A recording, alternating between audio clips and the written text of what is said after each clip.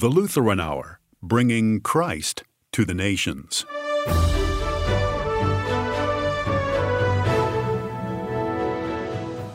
The day of the Lord is the day Christ will return, as he promised, but no one knows when.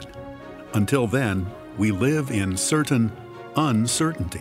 Being prepared isn't about looking for signs or decoding mysterious prophecies. It's about living our lives today, expecting Jesus will return tomorrow. It's about embodying the values of the kingdom here and now, so that we are ready whenever the day comes, be it tomorrow or decades from now or even millennia. Guest speaker Dr. Tony Cook, today on The Lutheran Hour.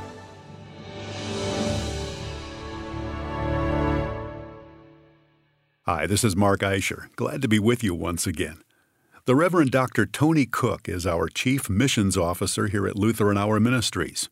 He's also served as a parish pastor, seminary professor, and a consultant on curriculum design and distance learning.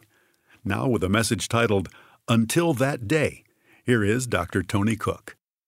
You are in a bustling port city, alive with trade. Your senses overwhelmed with vibrant colors, stimulating sounds, and unfamiliar scents. This is Thessalonica. Cosmopolitan, busy, the crossroads of diverse cultures and ancient philosophies. And against this exotic backdrop enter our missionaries, Paul and Silas. They're on a mission from God, a mission to spread a message of hope about a crucified yet risen Savior, Jesus Christ. And unknown to the fishermen, philosophers, and the shopkeepers, this message was about to turn their beloved Thessalonica, as well as the world itself, upside down. Their visit to Thessalonica is recorded in the book of Acts, where in chapter 17, we learn that for 3 Sabbaths after arriving, Paul engaged in discussions at the local synagogue. He clearly presented the message that he had been given. This Jesus whom I proclaim to you is the Christ. His powerful teaching and reasoning were compelling. So compelling, in fact, that a significant number of Jewish listeners, God-fearing Greeks, and leading women in the community heard the gospel for the very first time and believed. For our missionaries, Paul and Silas, it was a powerful sign that God was at work. But not everyone in Thessalonica was thrilled, including a segment of the Jewish community who were envious of the attention God's powerful message was garnering. So they took matters into their own hands, sending Paul and Silas a not-so-welcoming welcome committee, as recorded in Acts chapter 17, verses 5 through 9. But the Jews were jealous, and taking some men of the rabble, they formed a mob, set the city in an uproar, and attacked the house of Jason, seeking to bring Paul and Silas out into the crowd. And when they could not find them, they dragged Jason and some of his brothers before the city authorities, shouting, "These men who have turned the world upside down have come here also, and Jason has received them. And they are all acting against the decrees of Caesar, saying that there is another king, Jesus." And the people and the city authorities were disturbed when they heard these things. And when they had taken money as security from Jason and the rest, they let them go. Now, as Jason's legal problems were unfolding, but before the mob could pounce, Paul and Silas were warned by these new believers to flee the city by the cover of night and continue their evangelistic mission unscathed in Berea. And that is exactly what they did. Now, in less than a month's time, Paul and Silas had proclaimed the gospel of Jesus Christ, planted a church, and fled for their lives. And even though he longed to be with the new believers in Thessalonica, Paul was prevented from returning. And so he did the next best thing. He sent his brother and co-worker in the gospel, Timothy, to strengthen and support them in their faith. And upon Timothy's return, he reported to Paul that the church in Thessalonica had remained, but as expected, had suffered as well.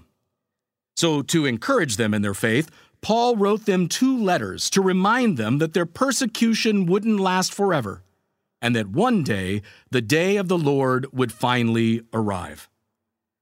Now, for many, the day of the Lord can be a scary thought. But Paul wrote to the Thessalonians about the day of the Lord, not to scare them into submission, but to invigorate their faith, to imbue their earthly struggles with heavenly purpose. And the same holds true for us today. So with that in mind, we turn our focus to 1 Thessalonians chapter 5, verses 1 through 11. This is a short passage from a short letter written by Paul to his beloved church in Thessalonica. A letter which speaks about the need for vigilance, living as children of the light, and encouraging one another until the day of the Lord arrives. Through Paul's inspiring words, we find wisdom and encouragement as relevant for us today as for the Thessalonian church nearly 2 millennia ago. So what does Paul teach about the day of the Lord, and what can we learn from this ancient letter? The first and most obvious insight is that there will be a day of the Lord.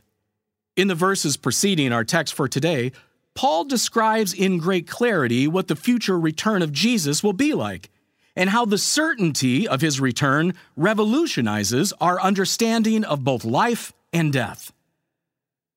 But we do not want you to be uninformed, brothers, about those who are asleep, that you may not grieve as others do who have no hope. For since we believe that Jesus died and rose again, even so, through Jesus, God will bring with him those who have fallen asleep.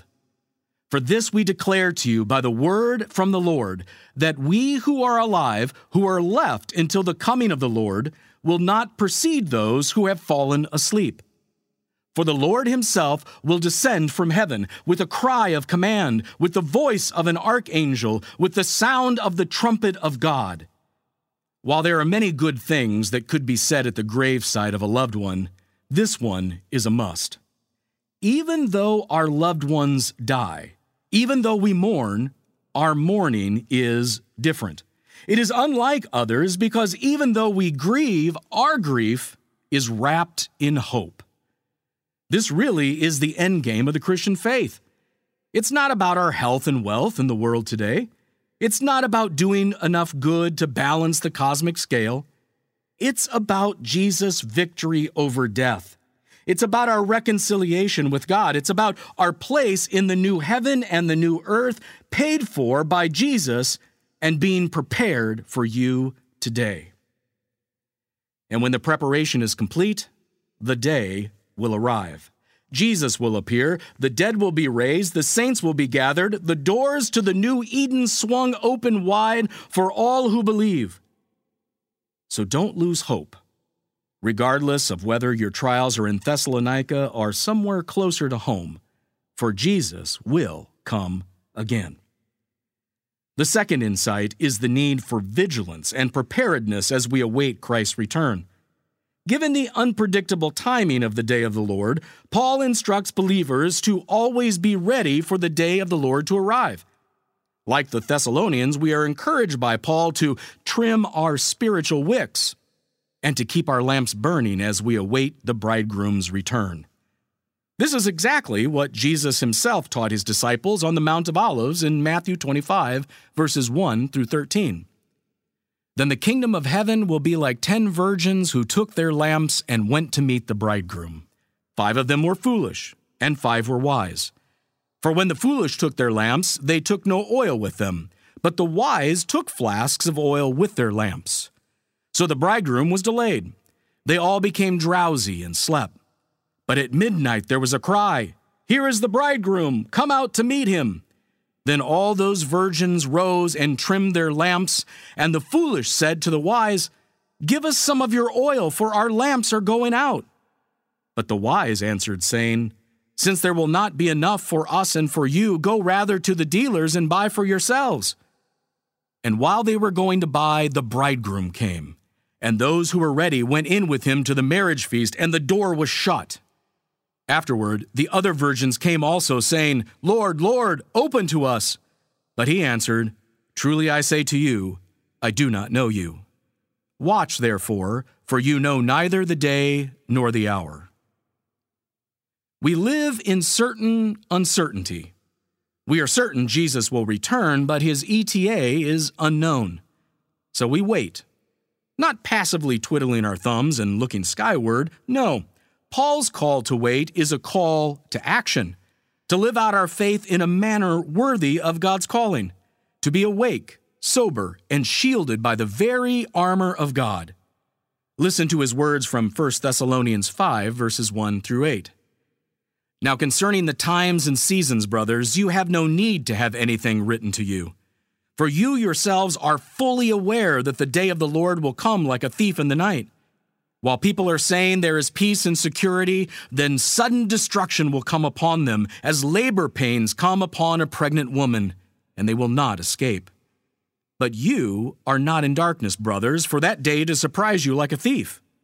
For you are all children of light, children of the day. We are not of the night or of darkness, so then let us not sleep as others do, but let us keep awake and be sober. For those who sleep, sleep at night, and those who are drunk at night. But since we belong to the day, let us be sober, having put on the breastplate of faith and love, and for a helmet, the hope of salvation. Being prepared isn't about looking for signs or decoding mysterious prophecies. It's about living our lives today, expecting Jesus will return tomorrow. That's the heartbeat of the Christian life. It's about embodying the values of the kingdom here and now. Values like faith, hope, and love, so that we are ready whenever the day comes, be it tomorrow or decades from now or even millennia. And what does vigilance look like in our day-to-day lives? It looks like extending grace to those who least deserve it, as Jesus did for us. It looks like keeping our integrity intact even when no one's watching. It looks like standing firm in our faith, especially when the trials of life hit us like a freight train. Whether we're in Thessalonica facing religious persecution or here dealing with the struggles of modern life, the principle remains the same. Vigilance is about making sure our eyes are affixed to the horizon, expectantly watching for our King to return. For we know that regardless of what we face, one day the heavens will open, Jesus will descend, and every care and concern will melt away in the brilliant light of his presence. And as we wait in vigilance and expected hope, we are reminded of our final insight for today, and it is this. As we wait, we are not alone, for each of us are called to find strength in the body of Christ, within a supportive community of faith. A community of faith and encouragement, just as described by Paul in the conclusion of our text. For God has not destined us for wrath, but to obtain salvation through Jesus Christ, who died for us, that whether we are awake or asleep, we might live with him. Therefore, encourage one another and build one another up, just as you are doing. 1 Thessalonians chapter 5, verses 9 through 11. You see, the Thessalonian church is not just a collection of individuals, but it is a body that must work together as they face persecution and await the day of the Lord. So too, we are called to encourage one another and build each other up, living into the type of community spoken about throughout all of Paul's letters. And while we are separated by time, we are part of the same body of Christ that began in Thessalonica all those years ago. Their waiting is our waiting. In fact, we carry their proverbial lamps, passed down from one generation of waiting Christian communities to the next. I assume that many believed, or at least hoped, that the preparations would be complete, and that the day of the Lord would arrive in their lifetime, but instead they have joined the heavenly side of the Lord's coming parade. So here we are. The call to encourage and build up is now ours. We still struggle with death, just as our spiritual forefathers. We still hopefully mourn. We still encounter those who ridicule and even persecute us for our faith. Not much has changed, and rightly so. For the day of the Lord is still coming. The need for vigilance remains. The call to encourage and build up is still needed, perhaps even more than ever. But just as our call has remained, so has God's promise. Because of Jesus, you have been set free. Through his death, you have received life. And just as he was raised from the dead, so too you will one day stand before him forever alive. For while the day has yet to arrive, it has already dawned in your heart. You have been translated from the kingdom of man to the kingdom of God. You have been reborn through the waters of baptism, and your new life has already begun. This is why we are called to watch and wait, not so that we might receive something that we do not have, but so that we might joyfully be reunited with what is already ours. How can we be overcome? By what Christ has already conquered. Yes, death is real. It is painful. It breaks my heart to be separated from those whom I love, to miss their embrace, their voice, their smile. But even in their absence, we are not alone. We have each other. We have the community of faith. We have the body of our Lord. We have his voice in his word, his body and blood in the bread and wine, his spirit in the waters of baptism. And in this great now and not yet, just as we are certain that his promise has yet to be fulfilled, we are certain that one day it will be. And even amid the chaos and cacophony of life, the quiet call can still be heard. Have patience, be vigilant, for he will return. It might be today, tomorrow, or after we close our eyes in death, but it will come. Perhaps like a thief in the night, but nonetheless, it will. And I will be there, and you will be there, and all of those who have gone before us, including the Thessalonians from our text for today, and even Paul himself. And Paul's fears regarding Jesus' church will be wiped away along with all tears, suffering, and pain. So let us be sober, putting on faith and love as our breastplate and the hope of salvation as our helmet, encouraging one another and building each other up as together we faithfully wait, expectantly wait, joyfully wait for Jesus. In Jesus' name, amen.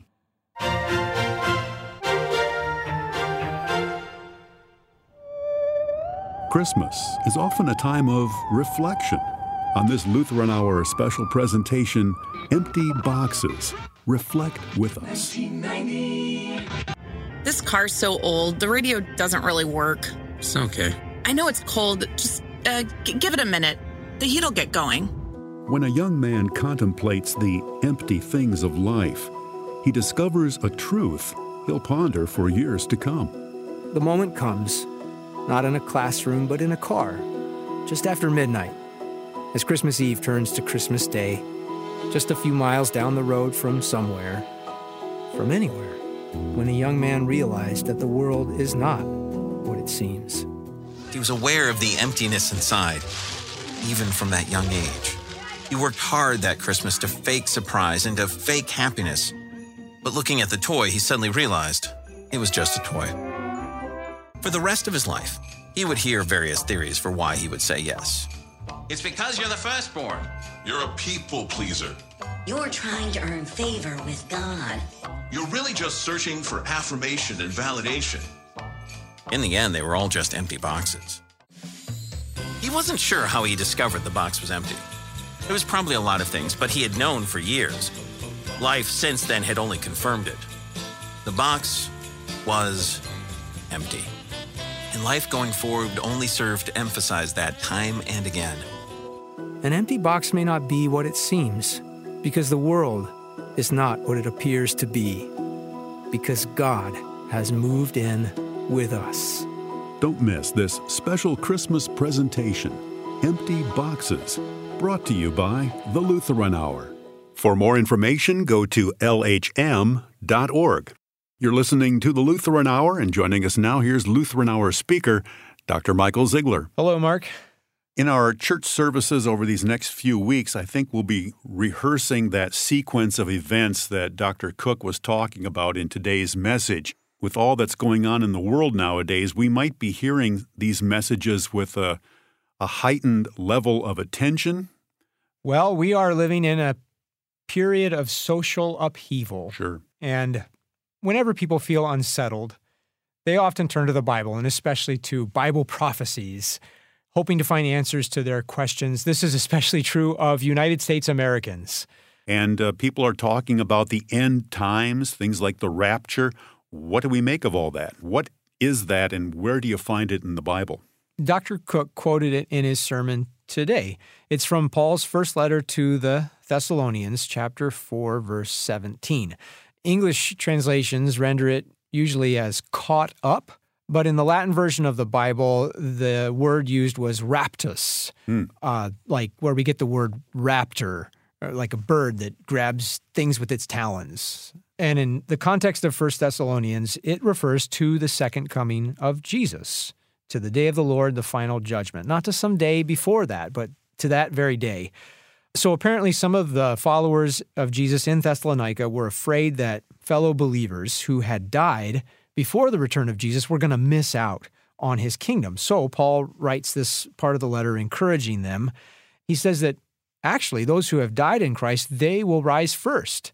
And then those who are still alive will be raptured up together to meet Jesus in the air as he descends for final judgment.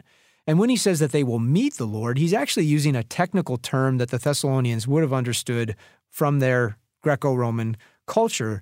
Paul is comparing the rapture to the cultural practice of going out to meet the king or the emperor when he came to your town for a visit. So let's say the Roman emperor was going to come for a visit.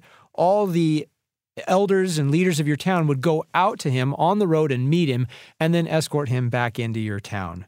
So Paul is using this as a word picture to describe how the second coming of Jesus is going to happen. He says that all of his followers, living and dead, will be raised from death, raptured up together to meet him, and will escort him back to earth for the final judgment. So it's the same event, just seen from different angles, the Day of the Lord event.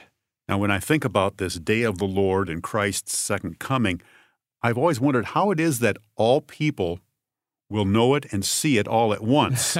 Yeah. Right? On what sort of stage will this play out? Will we have an announcement on social media available all over the world? Or does this take place in a spiritual dimension different from what we have right now? Right.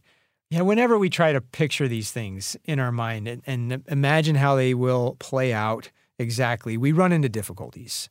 Because God's promised future, the coming kingdom, the resurrection of the body, the renewed creation, it all exceeds our present experience. So it would be like trying to explain the outside world to an unborn child. If you could imagine such a conversation with a child in her mother's womb, it would be difficult to explain it to her because there is so little in her present in utero experience that can compare to life on the outside world. So also for us in the life to come. But because God wants us to look forward to this life, to hope for this life, he talks to us in baby talk, so to speak. He gives us his prophets to give us comparisons drawn from our current experience to point us to this new birth in the life to come. So the problem with books like Hal Lindsey's Late Great Planet Earth is that they're trying to use Bible prophecy to answer questions about politics, current events, timelines within the womb of this present age. So, for example, they'll read a passage from Ezekiel 38, the prophecy about Gog and Magog, and say, oh, that's talking about modern-day Russia. Or they'll read about the rebuilding of the temple in Ezekiel 40 and say, oh, that's going to be fulfilled when the modern nation state of Israel rebuilds the physical temple in Jerusalem. Now, the problem with those connections is that they're swimming upstream from the direction that Bible prophecy is going. See, the Bible isn't a playbook for 21st century politics. It's a unified account of how God's involvement in all of history ultimately leads to Jesus, to God's Son being born in our experience, to live and die and rise again so that we could be reborn as God's children. So the most important event for Bible prophecy, the hinge point of all history, isn't in the future, it's in the past. It's in the middle of history, not the end of history, because everything hinges on Jesus, the Messiah. His resurrection from the dead fulfills the prophecies of Ezekiel. Jesus is the new temple. Jesus is Israel, not the modern-day Israeli nation-state. And to follow the Messiah, Jesus, to be part of his body, the church, by faith, to wait for his return, that's how we become members of the true Israel. How would you summarize all of this for us today? Keep going back to the Bible and meeting Jesus there in his official biographies, Matthew, Mark, Luke, and John. Because Jesus is always the key to understanding biblical prophecy. And there's two attitudes that he warns against in those biographies, specifically in Matthew chapter 24. First, he says, don't get so worked up in a fevered frenzy looking for signs so that you're distracted from your actual task of making disciples of all nations that he'll give in Matthew 28. The second attitude he warns against is in Matthew 24, verse 48, which is don't get lazy. Don't pretend like there is no urgency and that his return for judgment is far off or is going to be delayed indefinitely. Jesus says to avoid both of those attitudes.